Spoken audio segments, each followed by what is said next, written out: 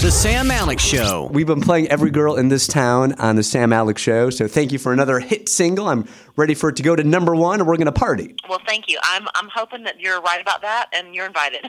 Thank you, Trisha. Last time I saw you, I think the very next day, you and the team were flying out to South Bend for the big stadium show at Notre Dame. How did that go? I know there was a little drizzling going on, but it was still a blast, right? Oh, my gosh.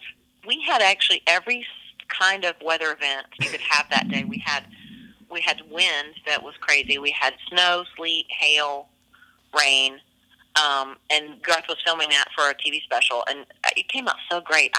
Everybody was freezing. I don't know how. I was sitting by the time. I did a tailgate in the freeze, in the cold, and the wind and everything. But then I went to the suite, and I was not cold and getting rained on. And I don't know. I was so impressed with not only Garth and the band, but the crowd. I mean, Notre Dame is such a special place, and they had never done a show there like that. So it was a wonderful experience. Also, I saw you a couple days ago. I was in the audience at the Ryman Auditorium for the ACM Honors. Did you know you were there?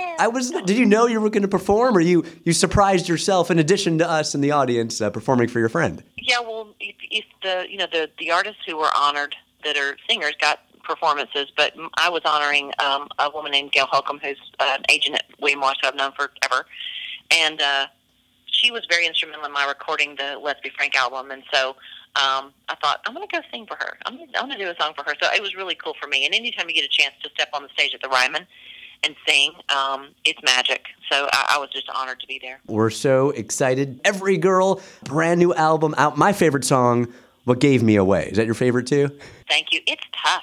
I do love that song, and not only because my husband's singing on it, but co-written by Lucy Silvas, who has several songs on this record.